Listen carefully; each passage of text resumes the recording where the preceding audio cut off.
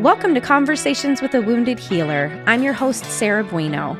I'm a psychotherapist, teacher, consultant, and most importantly, a wounded healer, living and working in Chicago, Illinois. And I'm your host, Anne Remy.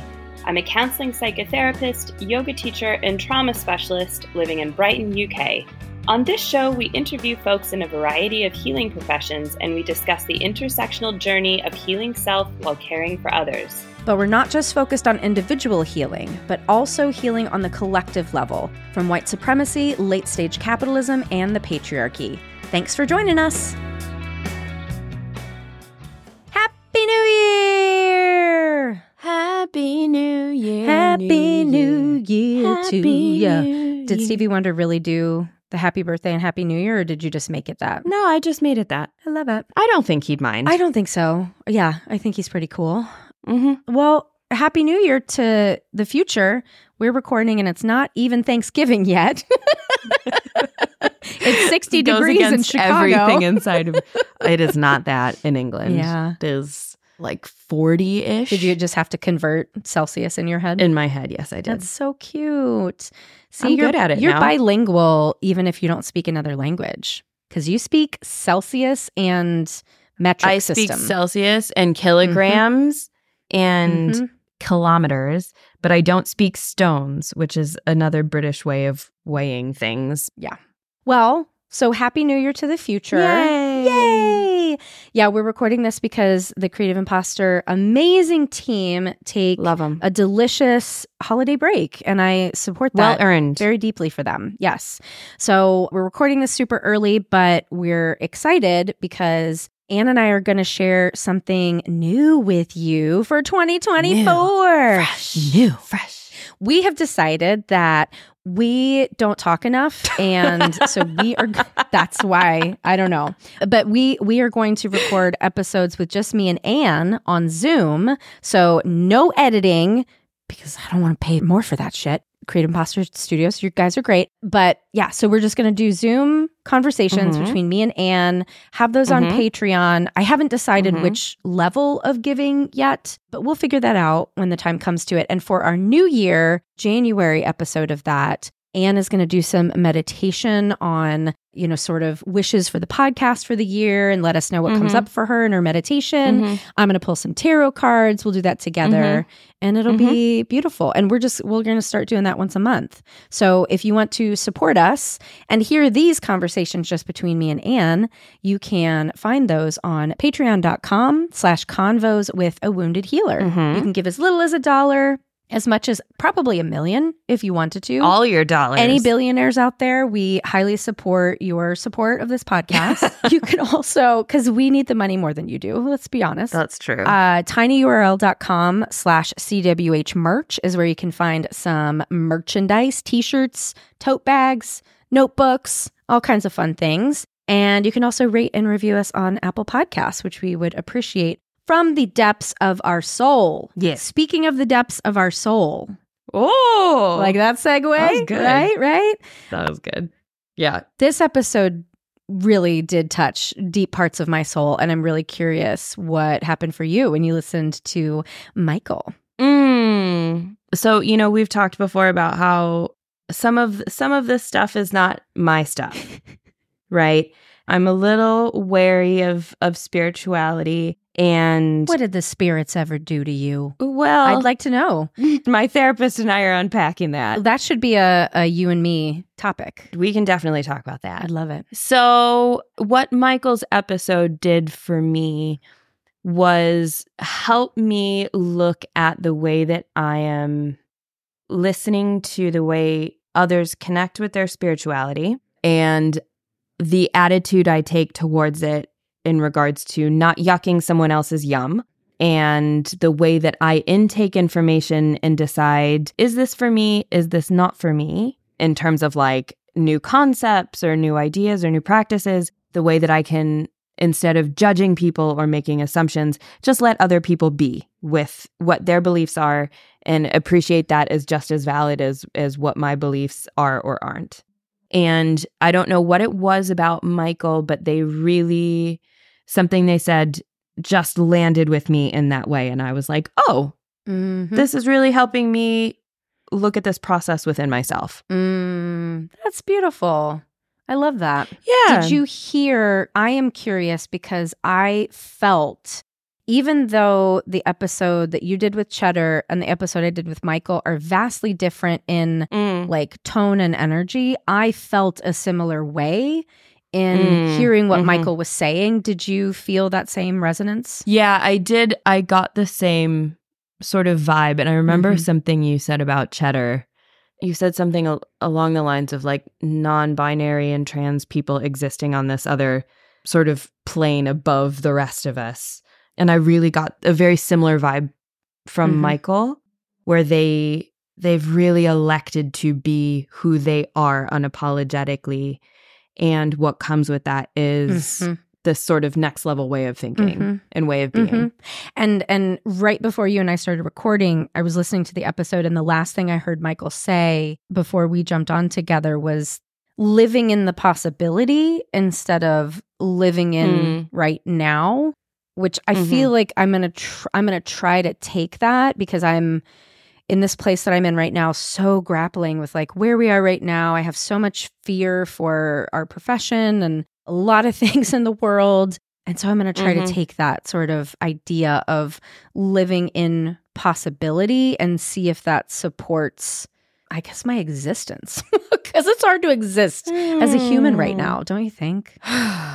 Yeah. And this is as cis white women, right? Like if we're having trouble existing, I can't even imagine what it must feel like for other more marginalized bodies, you know? Yeah. Somebody told me the other day that their therapist told them, I've been trying to come up with something to say to you about, you know, the current war going on in Israel and Palestine. And I've come up short because no human is programmed to understand genocide. And one of the things that I think about a lot is there's a lot of stuff that we experience that we're not programmed to experience.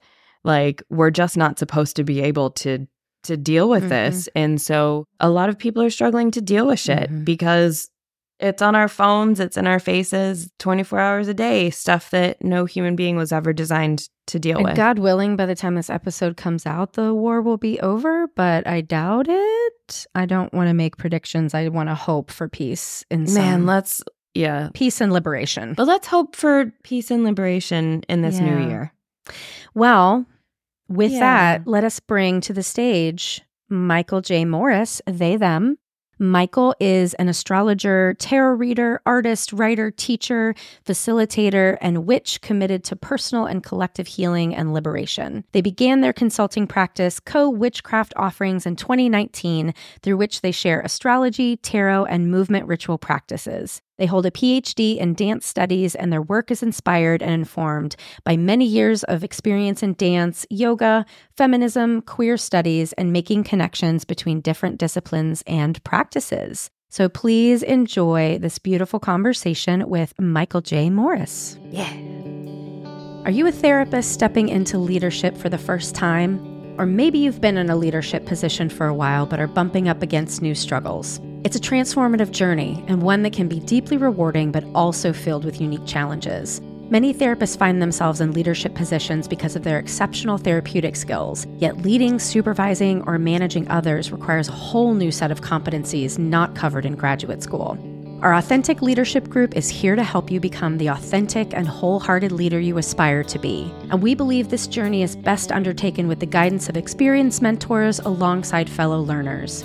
Authentic Leaders will run February 2024 through September, meeting once monthly on Fridays for 90 minutes. Join me in this journey of self-discovery and leadership mastery, where you'll enhance your leadership skills and forge meaningful connections with fellow therapists who are committed to their own growth and the betterment of the therapy field. To join me and start registration, go to www.headheartbiztherapy.com/authentic-leaders-group. That's headheartbiztherapy.com/authentic-leaders-group. Hello, Michael J. Morris. Welcome to Conversations with a Wounded Healer. Thank you so much for having me. I'm very excited to be in conversation with you today. Me too. Me too. And listeners have heard many episodes with me having laryngitis and are used to that by now. But just to note, it's still there. Yeah. Well, how are you today? At the moment, I'm feeling very spacious. I'm feeling really grateful for the tangible sensorial transition from late summer into early autumn here in the Northern Hemisphere. I live in Columbus, Ohio, in the United States, which are the ancestral and contemporary territories of the Shawnee, the Potawatomi, the Delaware, the Miami, the Peoria, the Seneca, the Wyandot, the Ojibwe, and the Cherokee peoples. And we're in those moments of pretty big fluctuations from nighttime temperatures into daytime temperatures. But I'm noticing the angle of the light of the sun is shifting pretty dramatically as we approach the equinox, which will be next week from the time that we're recording this, and just really feeling grateful for the sense of change and transition that's in the air. Yeah, thank you for naming that. We moved a year ago and I didn't realize before how I had a house without any light.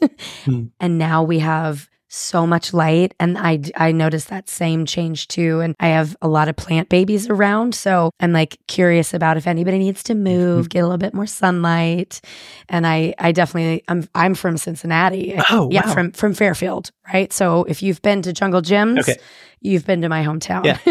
Well, my twin lived in Cincinnati for about 10 years. And in Chicago, so I've been to right? Cincinnati and now lives in Chicago. Yeah. So I've been to Cincinnati many, many times and to Chicago many, many times. Yeah. And well, first let's introduce you before I really get into it. So do you want to tell folks who you are and what you do? And I mean that in the full sense, not just what you do for work. Well, the short answer to that is my name is Michael J. Morris and my pronouns are they, them, their. And I am a consulting astrologer and tarot reader, an artist and writer, an educator and facilitator. And that's how I spend a lot of my days, a lot of my time. I move between dance and movement practices and divination practices like astrology and tarot. I spend a lot of time reading and writing and doing one-on-one work with people in a consultation space, as well as facilitating movement-based ritual experiences, community gatherings, workshops, things like that. It's also a part of my work. And then also doing performances that are interactive and participatory, where people are invited into doing some sort of meaningful, artistic, or creative or magical ritual work with me. Yeah, I think that's some of the ways we can orient towards who I am. Yeah. I mean, magic is just the word that comes up with all of that, everything that you do. That's really cool. And so I think we had talked, well, I'll go back to how I found you. I heard you on the astrology podcast, which I listened to. I think it was the monthly forecast for August, was it? Yes. And I don't know. I think something has been turned on in me lately that I am hearing with a different lens, and the depth of the way that you spoke, you really touched something very deep in me. And I felt like I don't even remember what you said. And that's just how I kind of roll. I remember how you made me feel. I don't remember what you said, but it felt very profound. It felt very expansive. It felt very progressive. And I had to have a conversation with you too. Thank you so much for sharing that and how the episode and that conversation made you feel or allowed you to feel. I'm always, I am so grateful to be in podcast spaces and to be in conversations with people. And then forecast episodes like that are a little tricky for me because there's a way in which as soon as we release that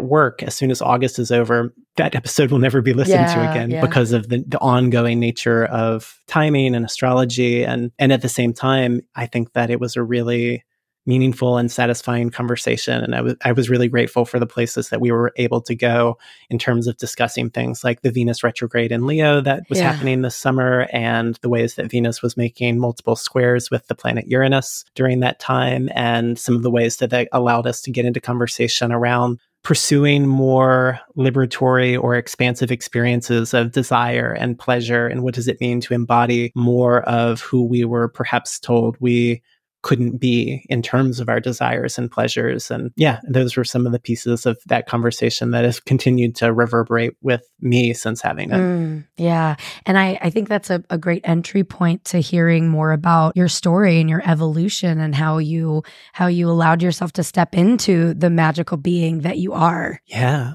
Well, I mean, there's multiple ways that we could go into that story. I guess what maybe makes sense is that I was raised in a conservative evangelical Christian family in Baton Rouge, Louisiana. And I guess first started moving towards magical practices or witchcraft more specifically in high school. I felt drawn toward books about witchcraft in the school and public libraries. I think looking back, part of the ways that I've processed that period of my life, I don't think I understood this at the time, but I think that as a young queer person in that deeply evangelical Christian context in the deep South of the United States, I felt forbidden in a lot of ways. And I think instinctively or intuitively, I moved toward other places or spaces that felt forbidden. And witchcraft was one of those spaces. And so it started there in high school, hiding in the stacks of the library, reading books about witchcraft or bringing them home and reading them in the dark with a flashlight late at night in my bedroom, starting to explore what my own ritual practices might look like. And then I went to college in Jackson, Mississippi. I went to a small private Christian college in Mississippi, which was an incredibly difficult place to live, but also had profound experiences in terms of my own development there. During the first year of college, I stumbled into a metaphysical shop called New Vibrations. In Mississippi? And yeah, in Mississippi, in Jackson, Mississippi. Yeah, it opened the year that I started college and it closed the year I finished college. And I'm not saying it only existed for me. But, I think it existed for a lot of people. But we're not saying that. No, it created a really necessary sanctuary for me during those years. And New Vibrations was where I first started taking classes in how to read tarot. I started building relationships with specific rocks and stones. I did so much reading. I really started to build a library of books about magic and witchcraft during that time, and was really inspired by the work of people like Starhawk, who is one of the co-founders of the reclaiming tradition of witchcraft, and Phyllis Curott, who's the founder of the Ara tradition of witchcraft, in which I'm also trained in the Ara tradition. That came far later.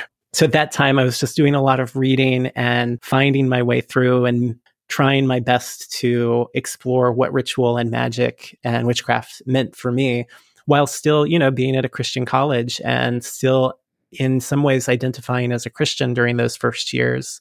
But those were also the same years that I was really becoming an artist. I was a dance major in college. I had started dancing in high school and then went on to major in dance in college, which then has become a major trajectory in my life as well. I went on to get a PhD in dance studies and taught in dance departments in universities for many years. And those college years, especially the first year of college, was when I was also coming to terms with myself as a queer person, my own queerness. And so in a lot of ways, these threads of magic and witchcraft and dance and movement and queerness are really woven together in my experience in of all of those pieces coming together. And I could probably say more if we want to later in our discussion about how those things come together for me. But then during those years were also the years that I bought my first books on astrology, which were really initially like supplements to my magical practices. I had a practice of going out and honoring and observing the full moon at this reservoir on the Natchez Trace, which was just north of Jackson, Mississippi, where I was living. And so I was getting more physically, in an embodied way, in touch with the lunation cycles and the waxing and the waning of the moon. And I think that made me more curious about how we make meaning or how we co-create with the sky, with the cosmos. And so I got a couple of used books on astrology from the used bookstore in Jackson. And I think those years, from that point, I really had a superficial understanding of astrology. I didn't see my natal chart for the first time until 2014. And shortly thereafter was when I started really deepening my study of astrology, mostly book taught astrology for the first couple of years. And then I started taking classes, online classes with people like Chani Nicholas and Demetra George. Then eventually did my Hellenistic astrology certification with Chris Brennan, who's the host of the astrology podcast that I was on when you heard our conversation. And then went on to take classes with Kelly Surtees, with whom I am now working in her online astrology courses, helping her teach the material that she's teaching. And so a lot of that is, those are some of the pieces of how I came into a lot of the work that I'm doing now. Yeah. Well, what struck me really initially when you said you personally felt forbidden and all of the magical practices. Let's see. I have feelings and they don't have words with them yet because I'm feeling the truth of and the depth of the connection that you had to create to yourself in order to allow yourself to be who you were, even though everyone around you would have told you it was forbidden. And I mean, it's beautiful to witness. I feel honored for you to share that with me and with the listeners. And it also makes me sad that there are so many people in this world right now that think that people who move through the world like you and like I and many of the listeners shouldn't be living that way.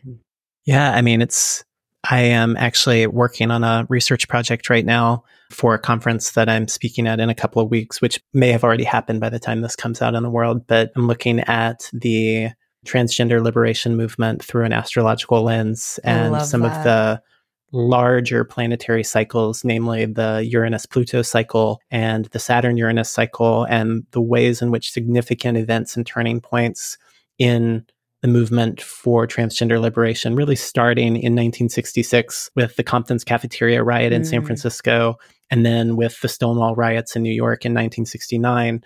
And then from those events, looking at where and how we came to where we are now.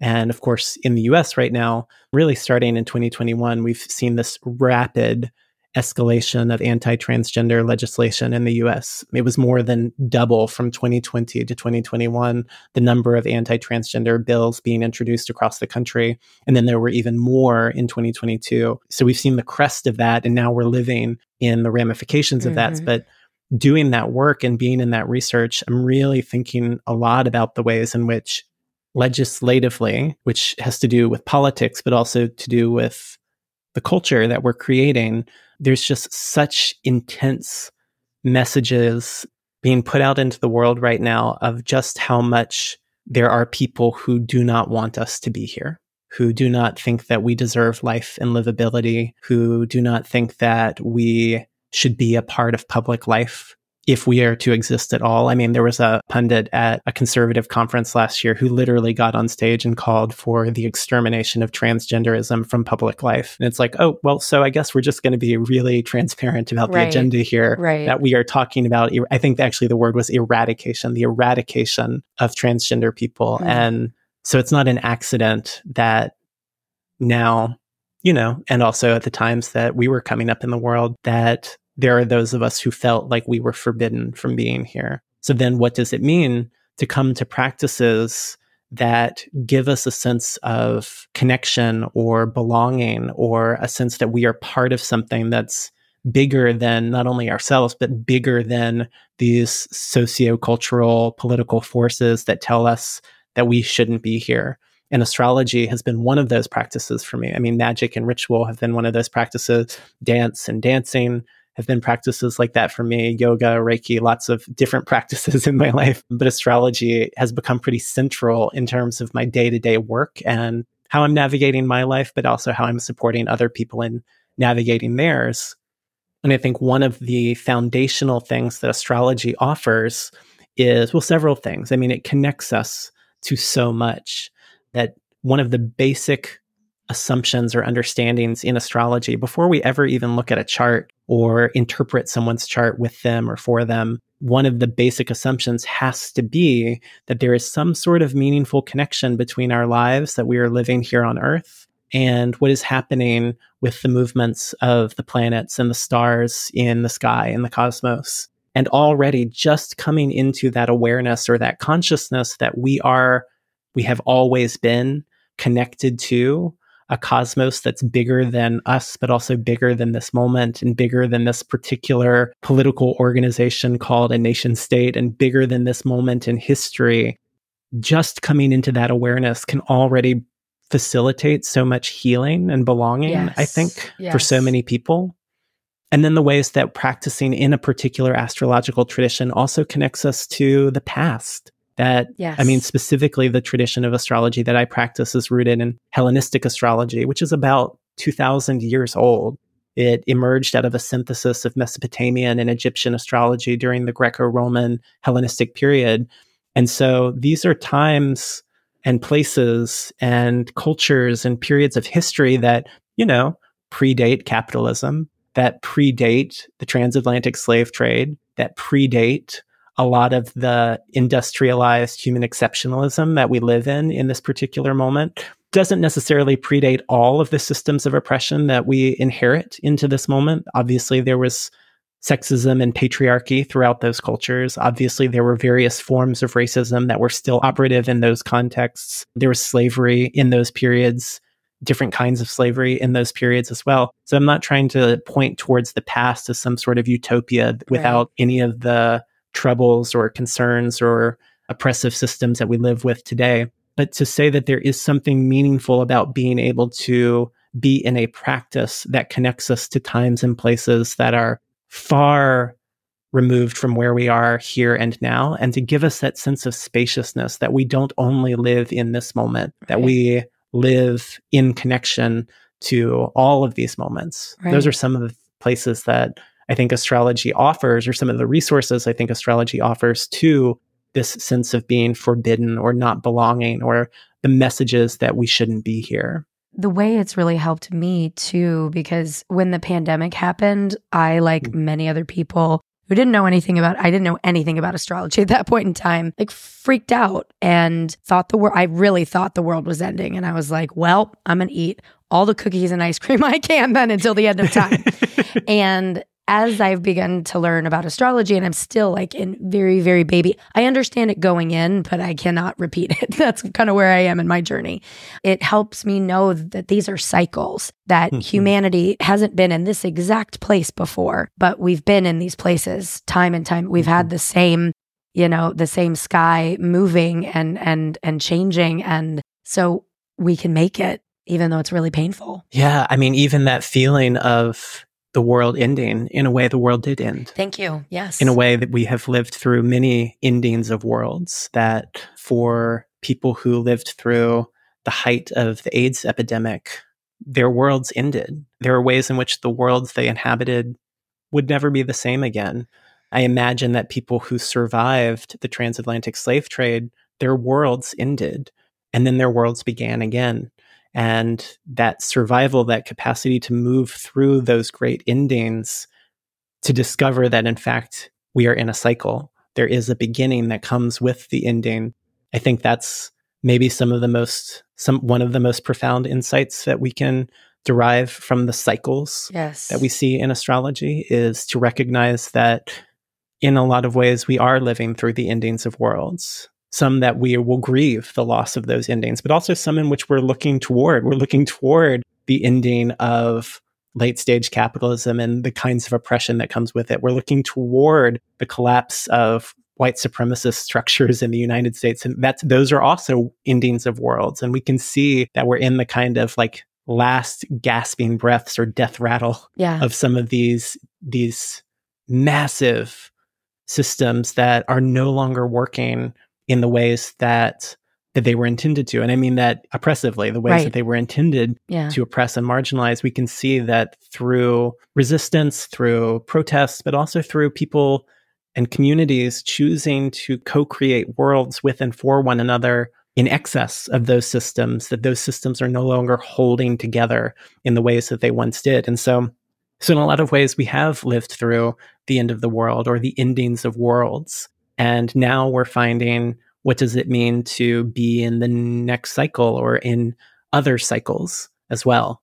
Hearing you say that is so comforting. And it's, I mean, and then this goes back to witchcraft, right? Like the passing of the seasons and being able to honor that things must die so other things can be reborn. And I shared with you when we started that I'm nursing a broken heart right now. And I actually in therapy today was like, I think my heart's being broken open for a reason, for something else to come through. I mean, yeah, I have had my own experiences of heartbreak, and it makes me think of several things. One, after a recent heartbreak, I was talking to a dear friend, Annie Sprinkle, who said that similar language that you just used in terms of rather than thinking of my heart being broken, thinking of my heart being broken open and what then gets to come through because of that heartbreak. What becomes possible because our hearts have been broken. And it also makes me think of, I actually just posted this on Instagram this morning. These were quotes from Brené Brown's book, Rising Strong. The first is from Joe Reynolds. Brené Brown is quoting Joe Reynolds, who said, "Heartbreak is what happens when love is lost. To love with any level of intensity and honesty is to become vulnerable. To love is to know the loss of love. Heartbreak is unavoidable unless we choose not to love at all. A lot of people do just that." And then Brené Brown says, "The heartbroken are the bravest among us. They dared to love." And so in a lot of ways, we might think of how heartbreak is part of loving and is part of what then opens us to loving again, depending on how we find our way through that, how we navigate that. Yeah. And it makes me think of the people who not only created the oppressive systems that we're fighting against right now, but also perpetuate them and uphold them. They can't hear that because there's so much scarcity, there's so much contraction. And I'm so grateful to be here with you today and to be able to feel everything, all of it, as painful as it is to really, and I believe you, and I've never been able to believe in expansion in a time of heartbreak and contraction before. Yeah.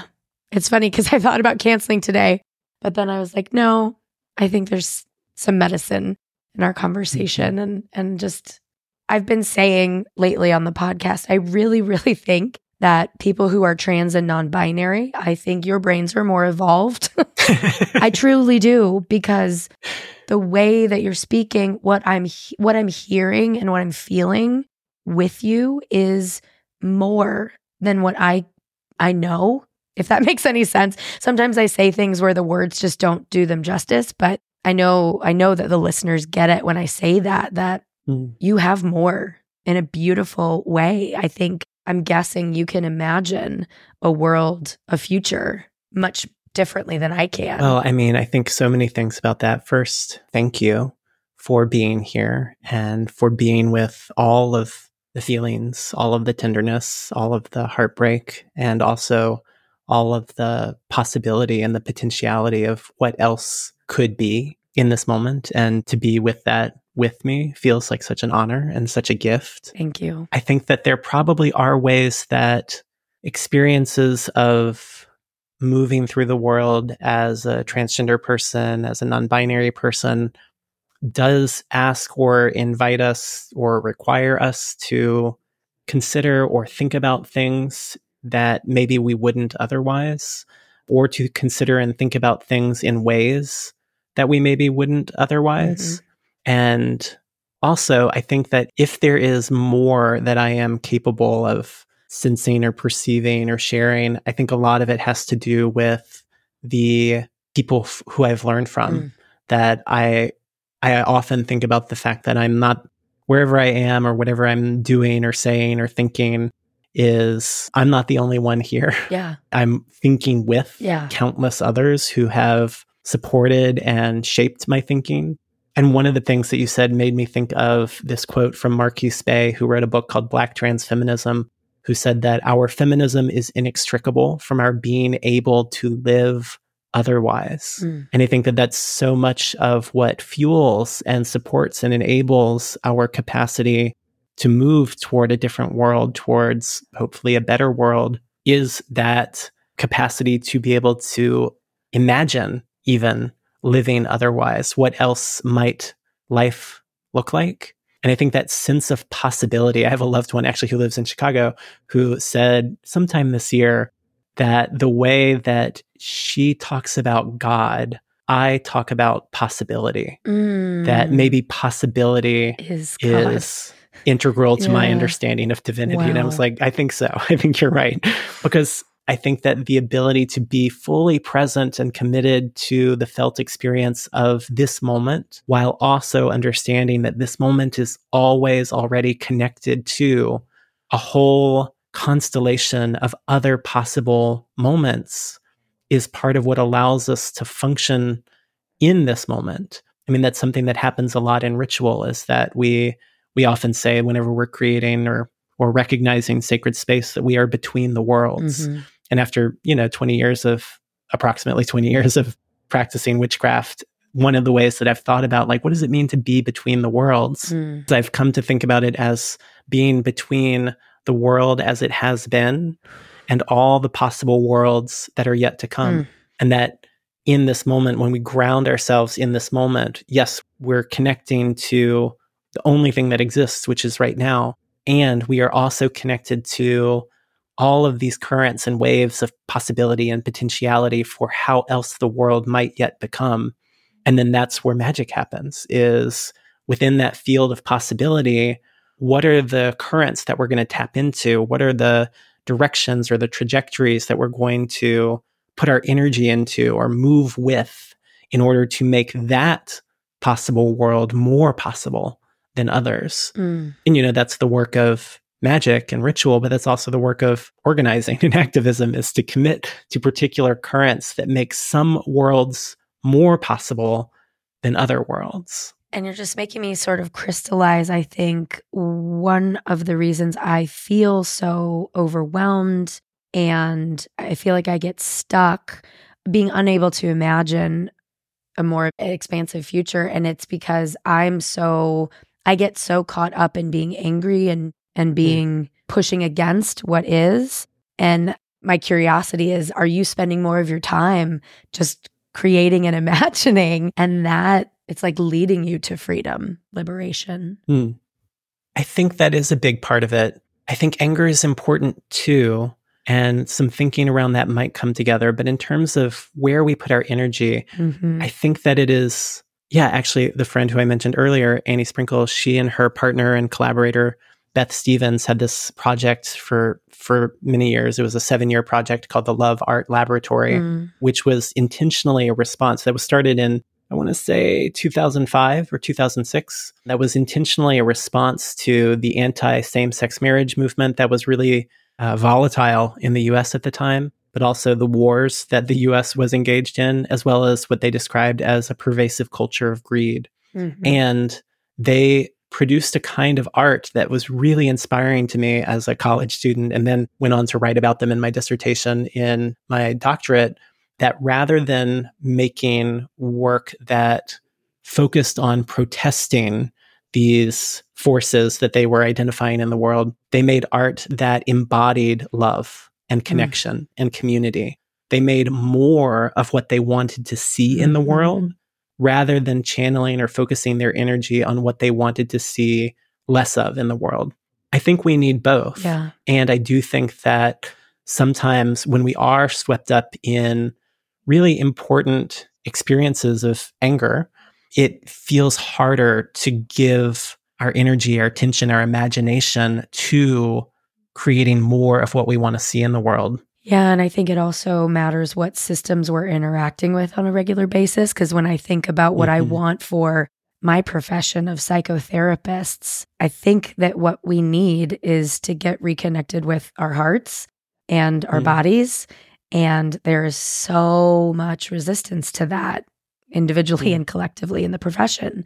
And so I think I want to figure out for myself a way that I can continue, because I feel like you in the way that it's like, I'm existing, I'm pissing people off just by existing. Here I am, like, people who will hang out with me will listen to the podcast and, be my friend, and other people will hate me. And I'm very divisive in that way. How can I just continue to lead with love and just to continue to create regardless of how many people are interested, right? Yeah. Because I was going to, one of the questions I wanted to ask you was how you survive in Ohio. I mean, I know that Columbus is, if I were going to live anywhere in Ohio, it would be Columbus. So well done.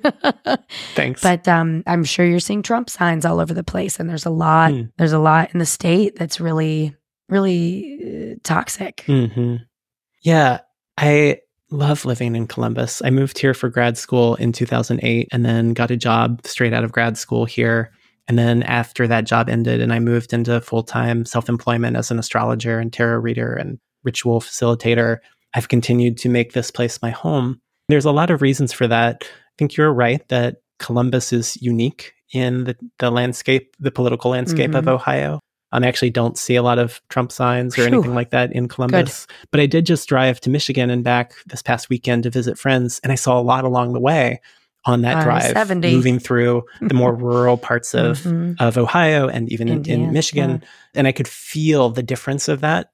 But I mean, some of the things I love about Columbus is the rich community that I've built here or been honored to be part of here over the 15 years that I've lived here. Queer communities, burlesque communities, yoga communities, queer yoga communities, communities of people who are in various ways engaged in magic and ritual and witchcraft and dance communities. There's been such a rich, vibrant source of community here. But then also, and I say this a lot to people, so if people are listening, they're like, oh, I've heard them say this before. Columbus feels like a really resilient place with which to ride out the climate apocalypse, by which I mean, we don't have wildfires, we don't have earthquakes, we don't have hurricanes, we don't have floods, we don't have droughts. You do have tornadoes, though. We test the tornado sirens every Wednesday, but I've lived here for 15 years and we've never had one. They came to Chicago, actually. They followed me. They came with you, And so like in terms of like the undeniable climate catastrophes that people are facing all over this planet, it feels like the Midwest is shockingly resilient in terms of a lot of those things. And so that's part of why I love living here. And then also just the connection to the land and the landscape and the rivers here are a big part of what sustains me. So in terms of that question of like, how am I surviving? A big part of it is community and then connection with the more than human world here, with the rivers, with the land. And then the practices that would be part of what sustains me wherever I am. Practices like witchcraft and ritual and astrology and tarot and dance making and moving. Those are all part of, I think, what sustained me. That's really beautiful. So I'm really curious your answer to this question. How do you relate to the word healer? I think I'm more inclined toward the word healing than healer, which is a subtle distinction, I know. I often say that my work is committed to personal and collective healing and liberation. I absolutely think that the practices that I offer and facilitate, that we've talked about, like astrology and tarot and ritual, etc., have the capacity to support us in our healing. And that our personal healing that we're doing with ourselves is never separate from collective healing, because so many of our wounds are simply the parts of collective, larger social cultural wounds that we are carrying. And I guess I think there's several things that I think about healing at this point in my work, several persisting beliefs, I guess I would say. The first is that, from my view, healing is not linear, and it may not have an end point. Damn straight. Right. Which is something that I think I learned from the work of a postmodern dance pioneer named Anna Halprin, who did a lot of work around dance and healing. And that was something that she articulated, that healing is an ongoing process and it's a practice. And some of the language that I've come to over the years is that it's perhaps healing as a way of being with our wounds rather than those wounds ever necessarily going away. And knowing that they will never have not happened. So then how do we be with them? That to me is the practice of healing. And then for me also, I use the word healing almost synonymous with the word connection. It seems to me that so much of our pain and suffering and dis-ease comes from disconnection, some of which you were already gesturing toward, disconnection from ourselves, from our bodies, from the earth, from our ancestors and our traditions, from one another. And I think this idea I came to several different ways. One was very specifically from the work of a queer Jewish witch and community-based healer named Dory Midnight, who has talked about healing as connection. But also, I think this was an idea that I came to through a lot of feminism, specifically Black feminism, and also the healing justice movement. This recognition that my suffering and oppression are not separate from the suffering and oppression of others, which means that my healing and my well-being will not be separate from the healing and the well-being of others either, especially those who are most marginalized in our world. And we see this from the Combahee River Collective, who wrote in 1977 that if Black women were free, it would mean that everyone else would have to be free, since our freedom would necessitate the destruction of all systems of oppression. And we see this in Kimberly Crenshaw's introduction of the idea of intersectionality, the idea that those who are most marginalized in our world, who live at the intersections of many different axes of oppression, that their liberation would facilitate the liberation of other people who live at any of those axes of oppression. And we get this from Fannie Lou Hamer, who was a civil rights activist, and among other things, who said that nobody's free until everybody's free. And also Audre Lorde, who taught us that I am not free while any woman is unfree, even when her shackles are very different from my own. She wrote that I am not free as long as one person of color remains chained, nor is any one of you.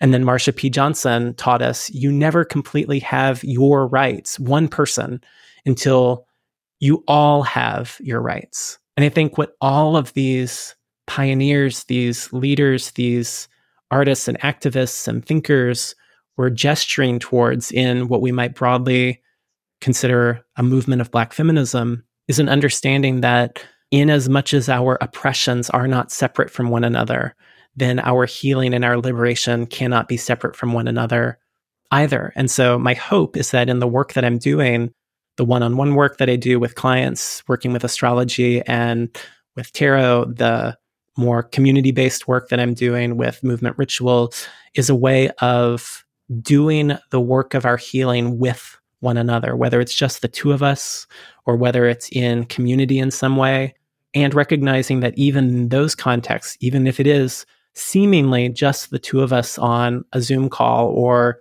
the 20 of us in a movement space for a workshop, that we are doing work that's related to the healing, the liberation of others who are not in that space, because we're doing the work of healing our part of a wound that's bigger than any one of us. Does that make sense? So much sense. And it just feels so good. It feels so true.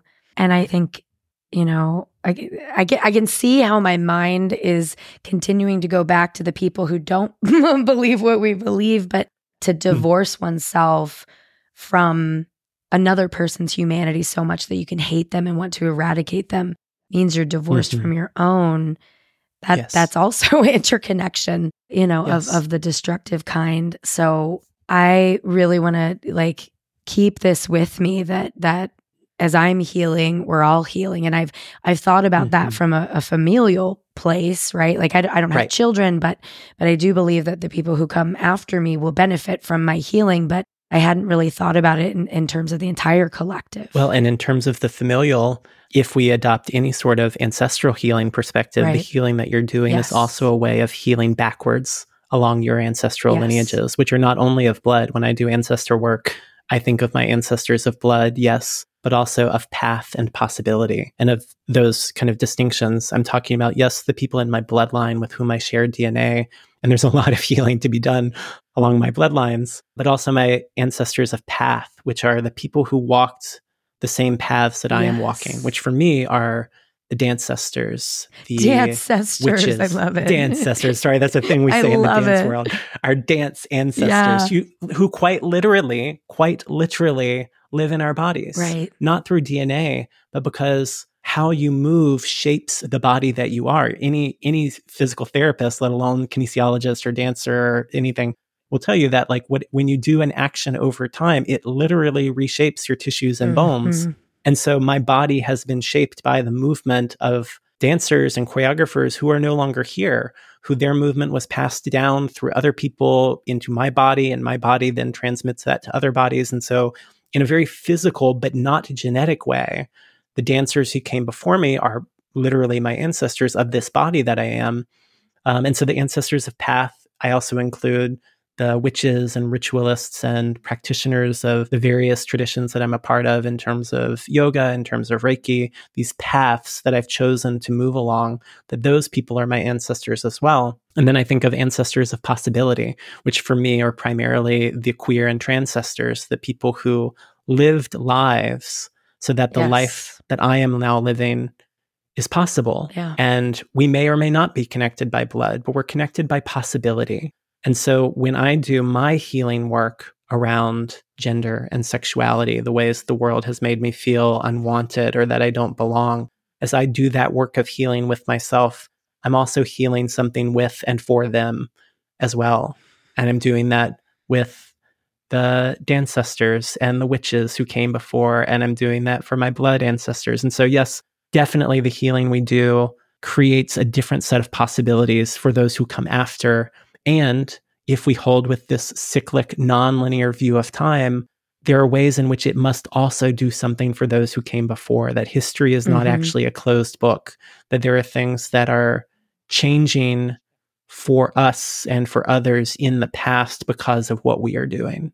I absolutely believe that. Yes. Yes. Yes. And I can't remember where I had heard that recently, but they didn't use the term ancestors of path. But I love that because I'm a musician too. So I think about, musicians who've come before me, therapists who came before me, and all the traditions. So I am so grateful to be in connection. This has just filled my heart in a way that I don't think I'll know really, but this has been really, really special. I'm so glad. Yeah. I was quickly looking for this reference that really shaped my understanding of nonlinear time. And it comes from Alexis Pauline Gumbs, who she said this in a podcast episode on how to survive the end of the world with Adrienne Marie Brown and Autumn Brown. And she was talking about nonlinear time. And let's see if I can find it before we wrap up. I might not be able to find it. I might just have to paraphrase. Oh, here it is. She describes what does it mean to be present within a nonlinear time. And she says that being present is not to exist in isolation. She says, if I'm present, everyone is here. If I'm present, I have access to everyone and every moment that's ever existed. It's not linear in the sense that I cannot be separated from that love that has generated me. I'm connected to that. And that's what has generated me and also what's being generated. And that changed so much for me, maybe changed everything for me when I heard that, this idea that, well, first, that I can never be disconnected from the love that generated me. And that's a love that's bigger than just like, who were your parents or who were your grandparents, but like, what was the love of life, of this world that brought me into being, and that's what I'm here to generate and to create and as well. But also this idea that part of what it means to be more and more present, which is, language that we use in ritual, but also language that we use or we hear in mindfulness conversations and in therapeutic contexts, like being present as a remedy for so much of our suffering, that part of what it means to be present is to be aware of our access to everyone in every moment that's ever existed or will exist, because it's all connected to what's happening here and now. And there's so many pathways that we could explore to facilitate those connections. As I've said, like astrology is one of those for me. That is, as I build ongoing relationships with the moon and the sun and the planets, with their cycles, with the changing seasons, that I understand that this moment is part of other moments, that other moments are part of this moment.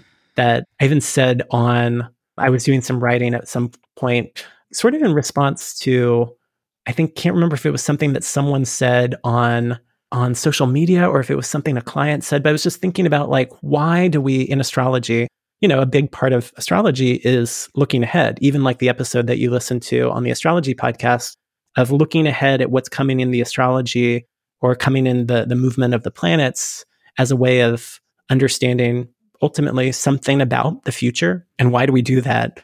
And I was reflecting on that, and I wrote back in, when was this? Like March, that perhaps we practice astrology not simply to predict the future or analyze the past, but to access the resources we generate as we become aware of past and future moments, past and future selves that are all connected across and through countless cycles of nonlinear time. When we look back at our lives, whether through astrology or in just our memories, our photo albums, our journals, or when we look forward to what might be possible, whether it's tracking a particular transit or secondary progression or looking at zodiacal releasing, these are astrological timing techniques, or just, people writing their 5-year plans or 10-year plans or putting together their vision boards or whatever practice that someone has for imagining that they will be present in a future in some way.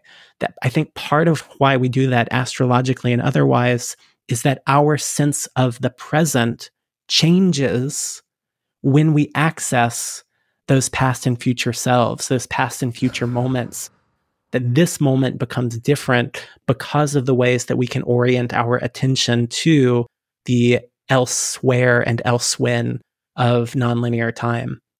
Yeah, that was what came up for me as we were turning our attention to and from that piece. I'm going to weep when this is over, but in a cathartic, joyful, and like all of it way. Like, yeah, thank you for what you've given to me today. And I know when the listeners get to hear this, there will be a lot of medicine delivered in this. So I am beyond grateful. Me too. It makes me think of one of the principles of emergent strategy that is articulated by Adrienne Marie Brown in the book Emergent Strategy is, what is the conversation? Let me get this right. There's a conversation in the room that only these people at this moment can have. Find it. And I think we did that here today in this conversation. It's like, this is the conversation that only we could have in this moment. Ooh. Yeah. Where can people find you? Because I want everybody to find you now. I think the best place to find me is my website, which is michaeljmorris.co. People can also find me on Instagram at Co-Witchcraft Offerings, which is the name of my consulting practice, or my practice through which I offer astrology and tarot and movement-based ritual practices. And there's a lot of things that I offer in an ongoing way. I don't know when this will come out, so I don't want to focus too much on specific events that are coming up. But in an ongoing way, I offer astrology consultations, which can be both exploring people's natal charts as a kind of map of their life and their purpose, as well as timing things like I was just speaking about in terms of year ahead readings and offering people a sense of where they are now and what's coming up for them on the horizon. I offer tarot readings, which is, in the way that I practice, primarily a practice of formulating and then exploring our questions using the tarot. I offer one-on-one tutoring and mentorship for people who are studying astrology and who are looking for some additional support in their studies.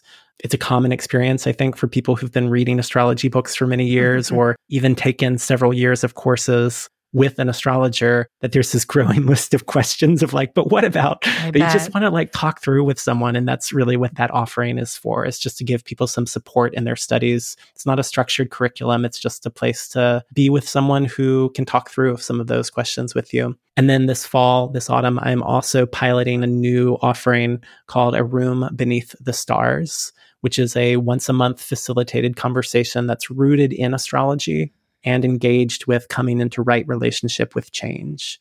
So it's mostly focused toward people who are students or practitioners of astrology, but who are also engaged in some meaningful way in being part of change in the world. And what does astrology and that coming into right relationship with change have to do with one another? And it's that quote from Adrienne about finding the conversation that only these people in the room can have is really the guiding principle of that offering of A Room Beneath the Stars. Is whoever's there, what is it that we can discover about astrology and being in this world that we could only discover because this particular group of people gathered and had that conversation? So those are the offerings that are available in an ongoing way. And all of that information can be found on my website, which again is michaeljmorris.co. I hope you know how special you are. I mean, all of us are special, but there's a specialness that is just, I'm just basking in it. Thank you. Thank you, Sarah. It's been such an honor to be here and to be with all of this with you. And the with is important there. Thank you. Thanks to our guest for an amazing conversation today. To find out more about today's guest, you can visit www.headheartbiztherapy.com/podcast. You can find Sarah at Head Heart Biz Therapy on Facebook and Instagram. And you can find Anne at Spare Room Wellness or spareroomwellness.com. Thanks as always to Andrea Klunder and the Creative Imposter Studios for editing, to Liam O'Donnell for the album art, and to Ben Mueller for our theme music. Until next time, bye-bye.